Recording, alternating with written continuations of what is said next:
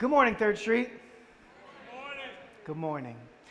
Good morning. I'm excited to be with you guys. It's been a long week. Anybody had a long week in here? Yes. Good. I'm glad less than half of y'all have had the long week that I've had. It's been a long week. I could not possibly be more excited to have made it to Sunday. I could not possibly have been more excited to carry on a series that we started last week, which is called How It's Going. Church, look at your neighbor, say, how it's going. How it's going?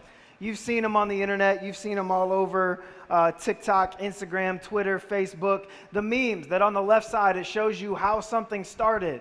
And then on the right side, most times, it shows you the unexpected outcome of how something started.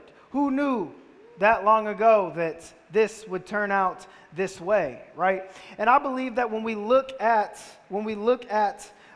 several of the most famous passages or stories that come from Scripture, we'll see a similar theme in that it started one way, and we're told the story one way. But the actual outcome of that story was so incredibly unexpected that you have no choice but to step back and be like, man, that had to be God. That had to be God. How It's Going is a series on the stories we never expected to be living. Our time this morning will be rooted in the Gospel of Mark. That's the second book of the New Testament. We're going to be in the 10th chapter, indicated by the big number 10 in your Bibles. We're going to drop down to the 35th verse, indicated by the tiny number 35 in your Bible. Feel free to navigate your way there if you have your physical Bibles. If you have your electronic devices, you feel free to use those as well, but beware the temptations of the devil. And for the rest of us, we'll be up here on the screen. This is the Gospel of Mark. This is chapter 10. We're going to start our time in verse 35. Scripture says this, and James and John, the sons of Zebedee, came up to him, meaning Jesus, and said to him, Teacher, we want you to do for us whatever we ask of you. But y'all never been there though, right? Y'all never been in those moments, right, where you're in a little situation or you got something on the brain and you're like, let me rub this magic prayer lamp and, ask God for something, right? Teacher, we want you to do for us whatever we ask of you. And Jesus said to them, what do you want me to do for you? How gracious. How gracious is our God. And they said to him, grant us to sit, one at your right hand and one at your left in your glory. Jesus said to them, you don't know what you're asking. Are you able to drink the cup that I drink, or to be baptized with the baptism with which I am baptized? And they said to him, we are able. And Jesus said to them, oh, the cup that I drink, you will drink. And with the baptism with which I am baptized, you will be baptized. But to sit at my right hand or my left hand is not mine to grant, but it is for those for whom it has been prepared. Come on. And when the other 10 heard it, they began to be indignant at James and John. Indignant. They were feeling a little petty in their heart, is what that means. And Jesus called them to him and said to them, you know that those who are considered rulers of the Gentiles lord it over them, and their great ones exercise authority over them. But it shall not be so among you. But whoever would be great among you must be your servant. And whoever would be first among you must be slave of all. For even the Son of Man came not to be served, but to serve, and to give his life as a ransom for many. All of us have a story like this. I remember being a freshman at the University of Akron, going from my very small pond to a suddenly much larger pond. And you want to make your mark. You want to make your mark on a community. You want to be a part of a community. You want to have friends. You want to gain clout. Let's be real. Like you want to be known.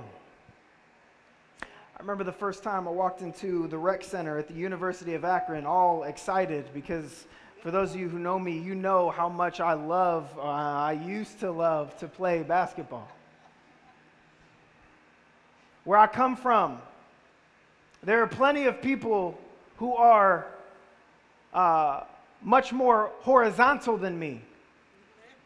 But there's not too many people who are that much more vertical than me. Y'all hear what I'm saying? Yes, sir.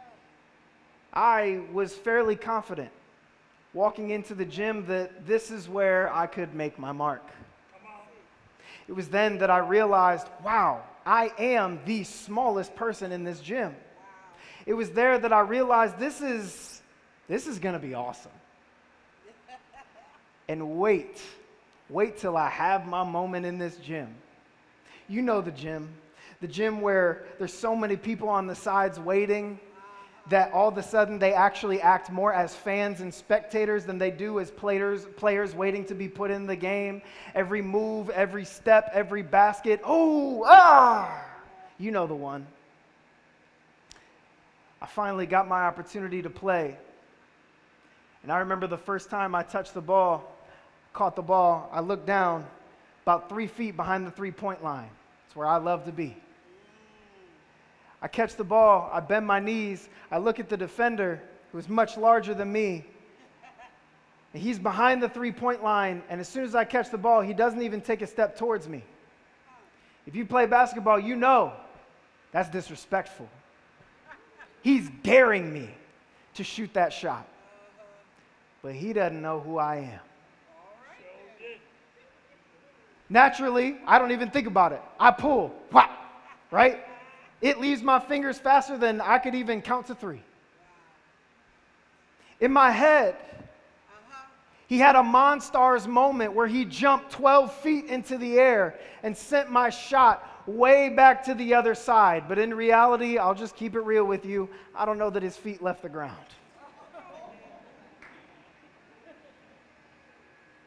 That's not how I saw that going. I remember being a youth pastor. Deshaun was there. We had this brilliant idea that we were going to take our youth group for an all-nighter. Y'all remember this? It sounds fun. Some of y'all are like, no, it doesn't. Well, it did at the time because I remember being a teenager. I remember being a teenager going to the all-nighters. I remember going to the lock-ins. I remember the whole city being there. I remember the all-night basketball games. I remember how awesome that was, and I'm like, I want that for our crew. Like, I want to be youth pastor of the year when I take them to this awesome all-nighter. Can I tell you real quick about how awesome this all-nighter was? We had the whole thing planned out. We had several hours where we were locked into the Massillon Rec. Basketball, pool. That was pretty much it, but in our minds, there was a lot more to do. Then we left there, and we went to center ice, and we were locked into center ice in the middle of the night. We had ice skating. All right. That's a whole nother story for another day. That's when I discovered ice skating's actually like not as simple as my 4-year-old nephew made it look. We finished the night at Pump It Up. Y'all know Pump It Up? The place with all the inflatables inside? Why we thought the bouncing things were the best idea to end on a night where we're exhausted running on Mountain Dew and pizza? I'll never understand why we did that. In our heads, this was going to be awesome. By the time we got to Pump It Up, without exception, every single person in our crew had found an inflatable and had gone to sleep. But there were other crews there that thought it would be fun to continue in that inflatable, which then caused our crew to take exception to that because this is clearly my mattress. Why would you think that this is a bouncy thing? This is obviously my mattress. And at 4 a.m., that was when we had to stop the fights. In my mind, it made sense at the time. In practicality, that was terrible. I'll give you one more. I remember taking my kids to Disney. In my mind, I was going to be Father of the Year. In my mind, that was going to be brilliant. In my mind, that was going to be this shining moment where when my kids are old and they're getting married and we're talking about memories the night before their wedding and they're like, remember when we went to Disney? Dad, that was amazing. That was what was in my head. Y'all know there were record-setting highs in Florida that day? Y'all ever been to Disney? Y'all know that their lines are like worse than Cedar Point? And they don't have a super efficient app where you can just see where the lowest lines are at, or at least they didn't at the time. You know that I was not properly equipped for the weather or for the miles that you walk at Disney. And then when we finally get into one of those shows, it was The Lion King because that was Sarah's favorite. We got into The Lion King and I was just super geeked to be in an air-conditioned room for like 20 minutes and just sit down and just not be talked to. And wouldn't you know, they sat us right in the front row. And you know how they do that thing where they pull people out of the audience and they make them do animal sounds and animal noises and they try and embarrass you? Wouldn't you know that I was the one that was picked? I wanted to die. I'm sure you have a story like that, something that in your head would be fun or exciting or life-giving, and it turned out to be a nightmare. Let's be real, maybe that's the relationship that you're in right now. Maybe that's your marriage. Maybe at the start you were like, this could be fun. We have fun. We love each other. Now it's a nightmare. Maybe it's your job. You saw it as an opportunity to make a lot of money. Saw it as an opportunity to be productive, something that you could give an output to that would be lucrative in return. It turns out to suck more life from you than it does to enhance other areas. Can we keep it all the way real this morning? Is that okay? It's okay with 15 of you. Is it okay if we keep it all the way real this morning? Maybe that's your faith.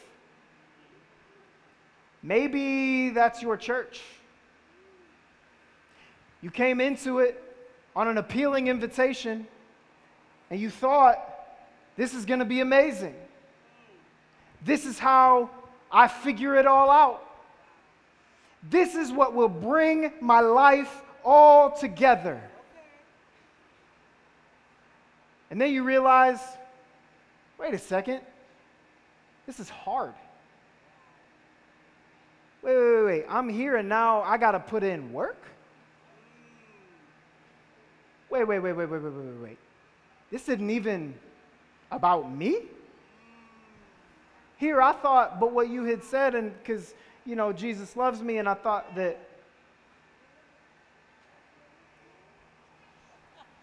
our faith and our relationship with Jesus can be like that. Let's just be honest about it. It can be like that. You can come into it thinking, this is what gets my life back on track. This is what accomplishes the prosperity I've been desiring since I was a kid. This is what makes it all better. This is medicine. Can I tell you something? This stuff is hard. This stuff is really hard. The disciples in this passage, they're on their way to Jerusalem. It's significant for them because for them, Jerusalem represents a cultural capital. This is where we as our people, this is where we as the Israelites, this is where it's on display. In Jerusalem, there are big structures that pay homage to our heritage. There are priests and Levites of our ethnic heritage that are just preaching and on every street corner praying. It's like the center of our faith and of our family. It's where the temple's at. Y'all heard about the temple? The temple is where the legend is told that God literally dwells. And so as they march to Jerusalem, thinking about their families, thinking about their culture, thinking about all that they left behind in order to follow this mystic teacher they call Jesus, all the things, all the scrutiny that they suffered. Why would you follow somebody you don't even know? What school did this rabbi even come from? Why would you leave your family? You're not providing anymore. What is she going to do? What are your kids going to do? Oh, you're going to travel the land? Where will you sleep? What are you thinking? And as they approach Jerusalem, by this point, most of the disciples are convinced that they are walking with the Messiah. They are walking with the Savior that they've been waiting on. They are walking with the hero of their story. And they know that as it's been told, when the Savior reaches Jerusalem, the Messiah's victory is solidified. And so in their mind, when they reach the walls of Jerusalem, their victory is solidified.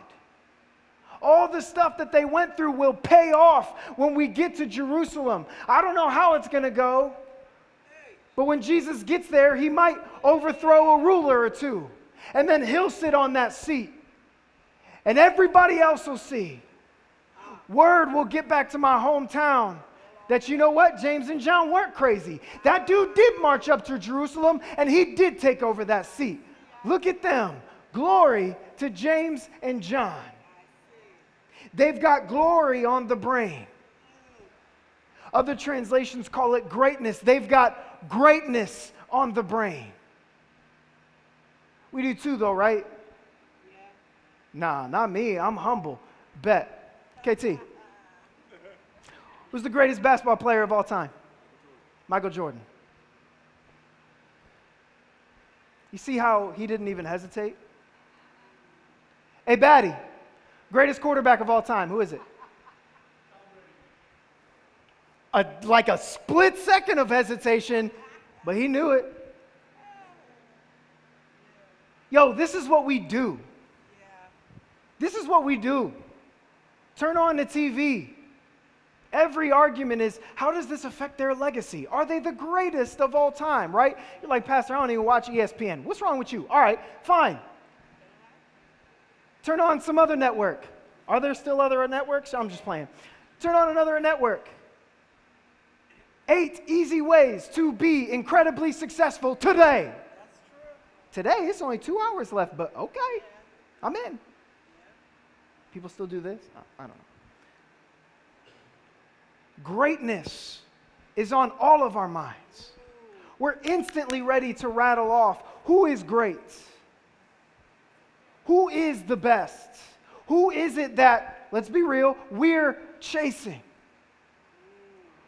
Who is it that we're going after? We've got greatness on the brain. We've got glory on the brain. James and John have got glory on the brain, and so they go to Jesus. They go to Jesus and they say, hey, you know, just a little thing. Would you let us sit on the right and the left? They know that wherever Jesus sits is on a throne of authority. And they're like, you know, we don't need to be we're humble. We don't need to be put on the throne. We just need to be in those slightly smaller seats that are on your right and your left. Oh, the ones that are in front of everybody, right? You talking about the ones that are on display? You talking about the ones that everybody's going to see? You talking about the ones where everybody acknowledges that's the Messiah, but who are these two guys? You talking about those seats, right? Oh, you got glory on the brain. I have to wonder if Jesus looked at them and asked them, like, is that why you're here? Let me ask you something. What drives you? What motivates you?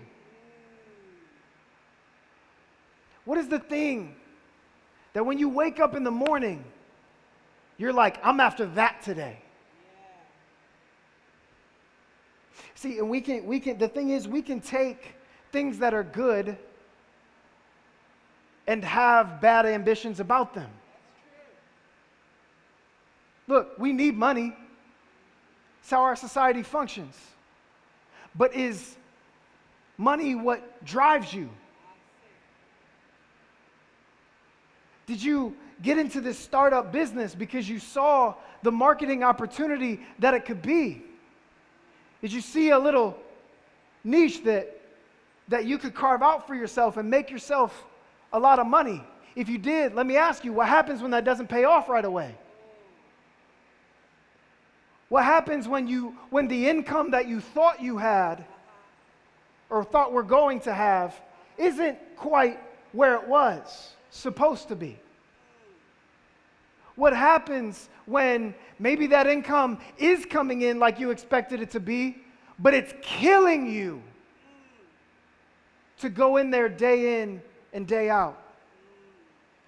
Is that what you're motivated by? Are you motivated by marriage? I just want to be married at this point.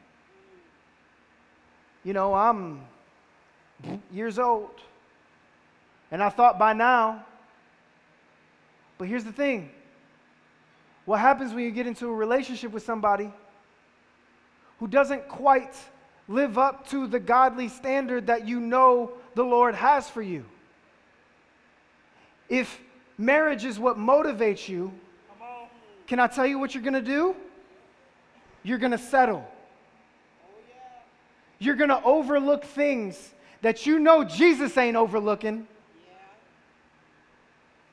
And you're going to get 10, 20 years, hopefully, into your covenant with one another and realize, I messed up.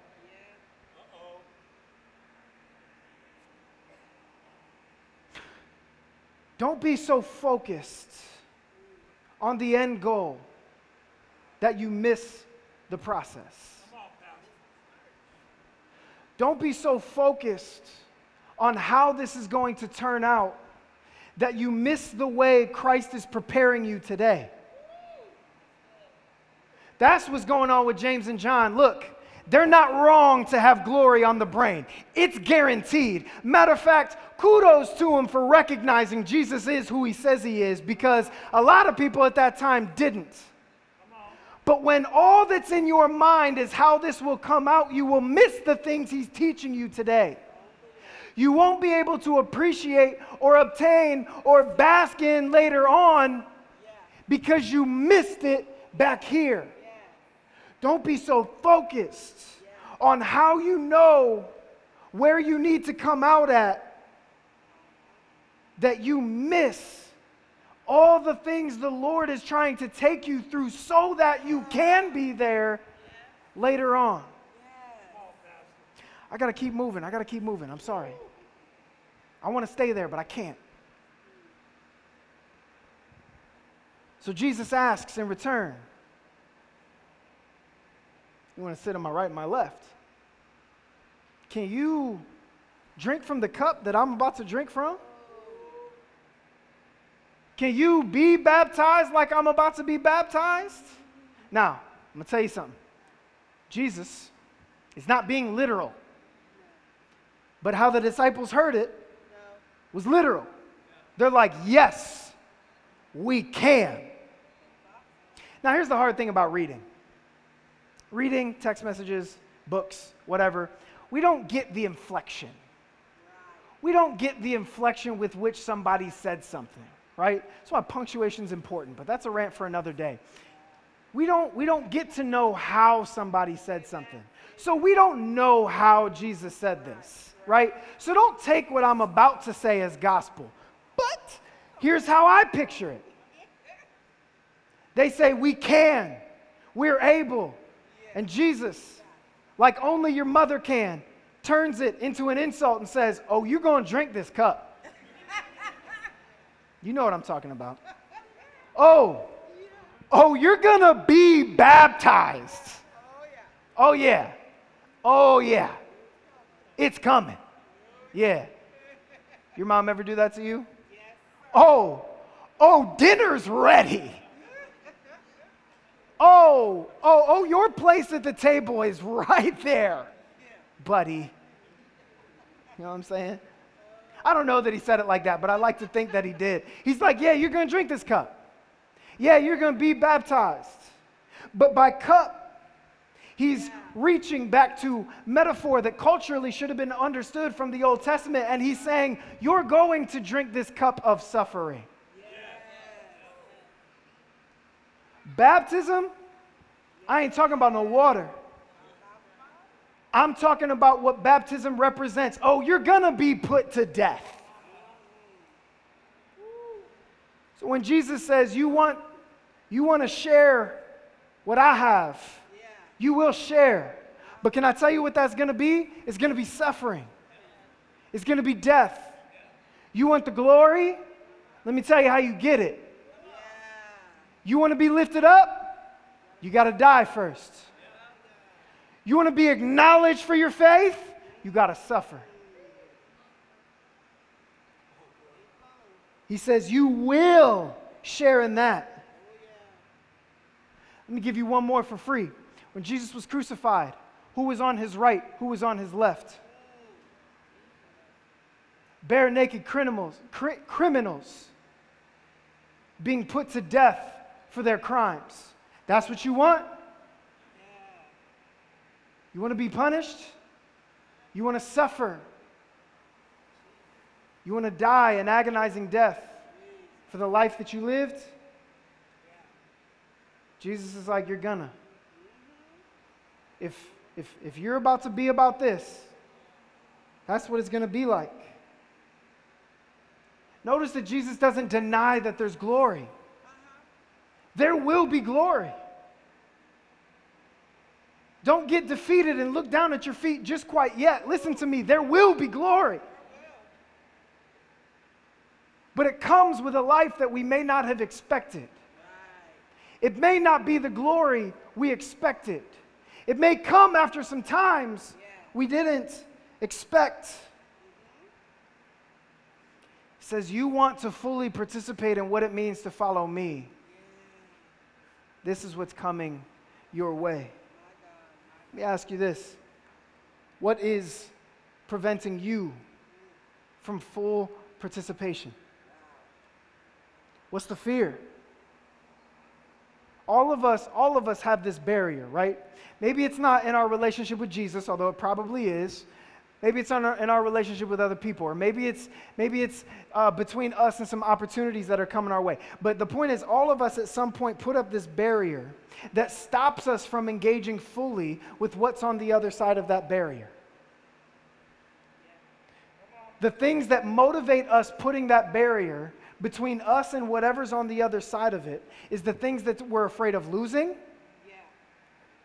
the things that we're trying to hide, and the things that we're trying to prove. What is contributing to the barrier that's between you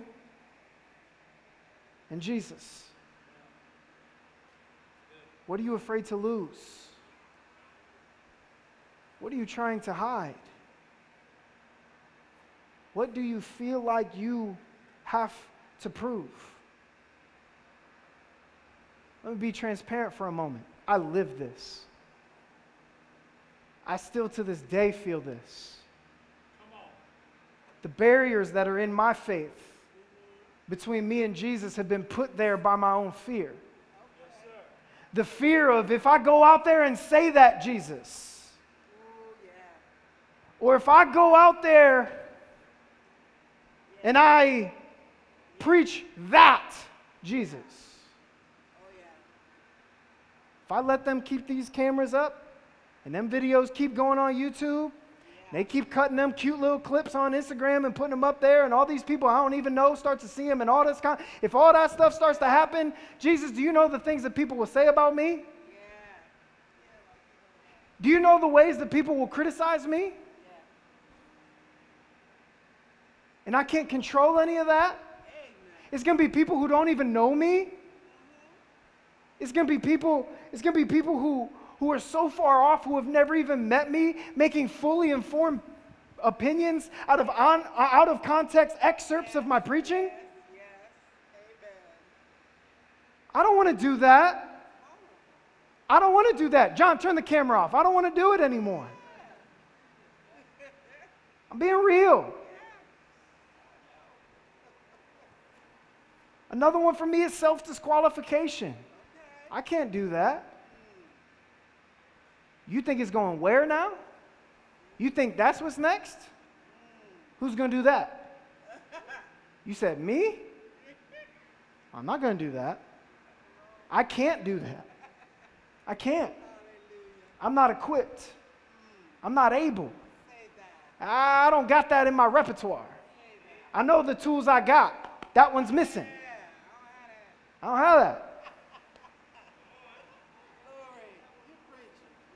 For the disciples, I imagine they had something they felt like they had to prove. I'm going to show you that I was right all along. I heard the criticisms you had of my family. It made it back to me. The words you said that you thought I'd never find out that you were saying, I heard what you said. And I'm going to show you that you're wrong. And Jesus is like, yo, you're missing it. You're so worried. And you're so busy putting up this barrier that you're missing what I'm trying to tell you. You're so focused on whatever this thing is that's killing your mind that you completely miss the fact that I told you you're going to suffer and die.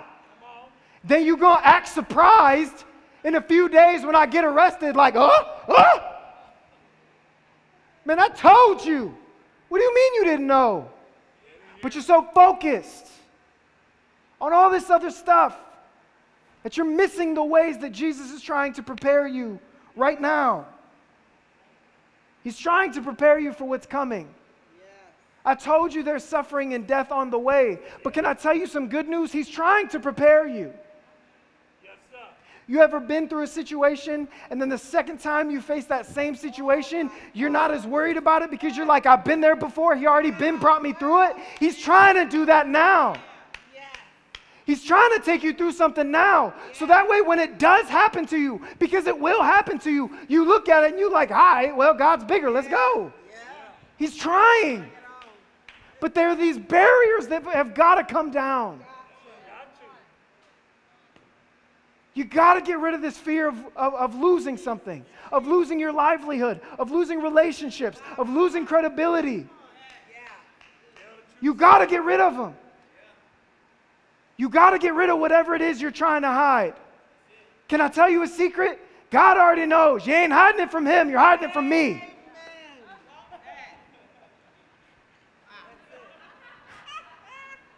You got to get rid of whatever it is you're trying to prove. Whatever it is. Because can I tell you something? You're never going to prove it. You're never going to prove it that way. That person who don't love you ain't going to love you. That person who said those things about you, they said them because they're toxic, not because they're true. Stop trying to prove yourself to Twitter by the articles that you share. I'm sick of it. You ain't going to prove it. We got to get over those things because Jesus is trying to prepare us. I got to tell you this last thing. Jesus goes on, and it seems like a little strange, right? Got that for you. It seems a little strange and out of context. He says, you want to know what it means to be great? I'm going to put it to you in terms that you understand. Those Gentile leaders, meaning those leaders that aren't related to us, see the way that they lead?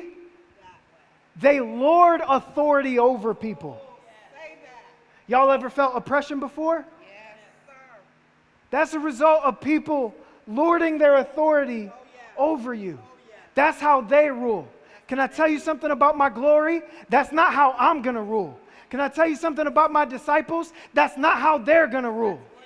Can I tell you something about my church? That bet not be how y'all rule. He said, that's not for you. That's for them, because they don't know me. But those who know me, this is how we rule. We become servants. He uses harsher language. We don't like this language either. He says, you become slaves. Now, I got to briefly talk to the dangers of casual reading. We hear become slaves. We hear become servants. And we go to this place without critically thinking of toxic servant leadership.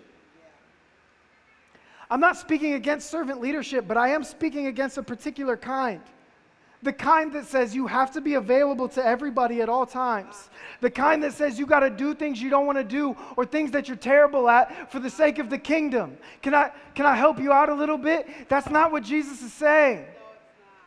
He's not telling you to go do things that you're terrible at.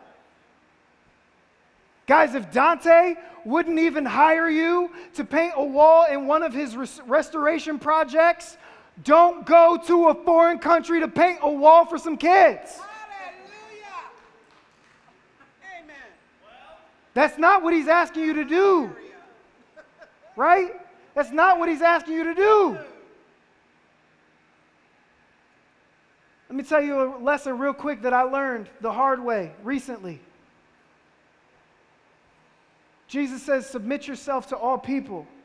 Serve all people. Be a slave to all people. Can I tell you something? Without Christ's command, you're just a slave. Without the conviction of Jesus, you're just a slave. Without Jesus and the Spirit compelling you to do so, you're just agreeing to be a slave. I realized that I had picked up a whole lot of weight God didn't ask me to pick up. Can I tell you the result? I became a slave to y'all. I became a slave to the church. And I wasn't a servant of Christ anymore. I was just a slave to people. That's the tension. That's the danger. I'm not trying to preach against something. I'm trying to help us walk a really thin line. Now, let me tell you what Jesus is saying. What I believe he is saying is freely give your best. Not like try hard, try your best. I mean like whatever is best about you, freely give that. Freely offer that. I believe that God designed all of us in a particular way to be naturally good at something. I call it an unconscious competence. You call it whatever you want, right? But it's the thing that you're just naturally good at. It's the thing that you don't even got to think about. It's the thing that when somebody says, can you teach me how to do that? You're kind of like, I actually don't know if I can teach you how to do that because I just kind of do it. You know what I'm saying? You have an unconscious competence. I believe that God designed each of us with some unconscious competence. I also believe he designed for those things to be life-giving when we do them. To give us satisfaction and to be edifying to the body when we live into our unconscious competence. I believe how this should look is that as the body, we freely offer and we freely give our unconscious competence. Because can I tell you the natural spiritual byproduct of that? You're filled up, the person you helped is filled up, and God is glorified. Look what God can do. God can take that kid and do that for that kid. Praise Jesus in the name of Jesus. That's how we get this thing done. That's how we get it done. How are you giving away your best? How are you giving away your best? That's a good question, Pastor. Some of y'all need to hear that you have a best. That's true. Some of y'all have been so busy disqualifying yourself that you can't even take the thought that you have a best. But you have a best. Can I tell you why? Because God made you. Right. So you have a best. You have an unconscious competence. What is it? And how are you giving it away? That's the multiplication of the kingdom. You give away your best. Yeah. Yo, this is hard. This is incredibly difficult. And admittedly, this is not the glory many of us expected when we came to faith. Amen? Amen. This is not what I thought it meant. But God is so faithful in this process. And this process is preparing you for what you will face. Yes. This process is both preparing you for the eternal glory and bringing Christ immediate glory. It may not be the glory that you expected. It may not look the way you anticipated it looking. Come on. But when I think about the glory of God, when I think about the glory that we are coming into, it's the relief from our suffering. Yes, sir. You suffer for a little while. He takes away the pain.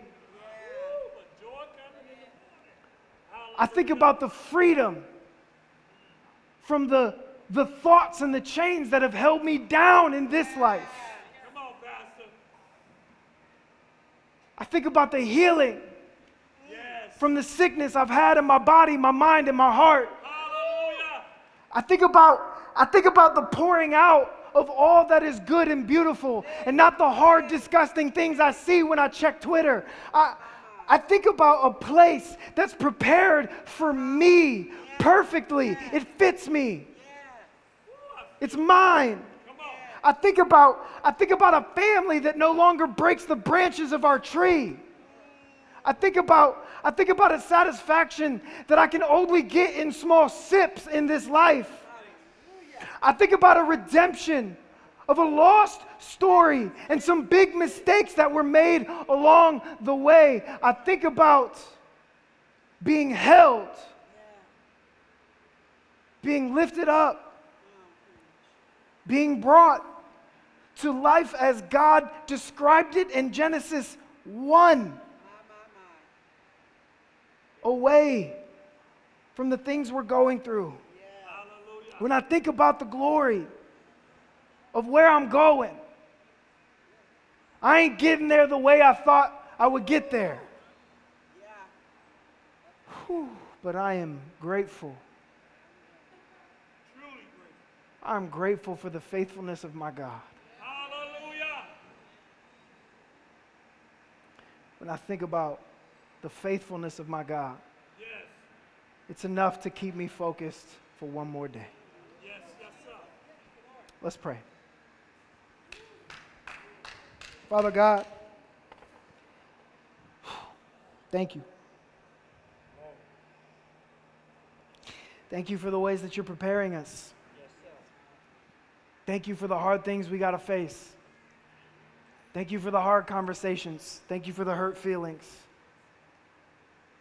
Thank you for the roadblocks, for the barriers. Thank you, because even though I know a lot of that stuff comes from a fallen, broken world, even though I know a lot of that stuff comes from an evil place, I know that you're so big that you're about to use it for your glory. I know that you're so creative, you're about to work it out somehow in my favor. Come on. And I thank you for choosing me to be a part of this journey. God, I pray that by your Spirit you will bring to the forefront the things that you intended us to hear. And I pray that you will strip away right now, in Jesus' name, all of the things that you did not have for us to pick up. We pray these things by the mighty name that makes it all possible, and that is Jesus Christ. All who believe say, bless up.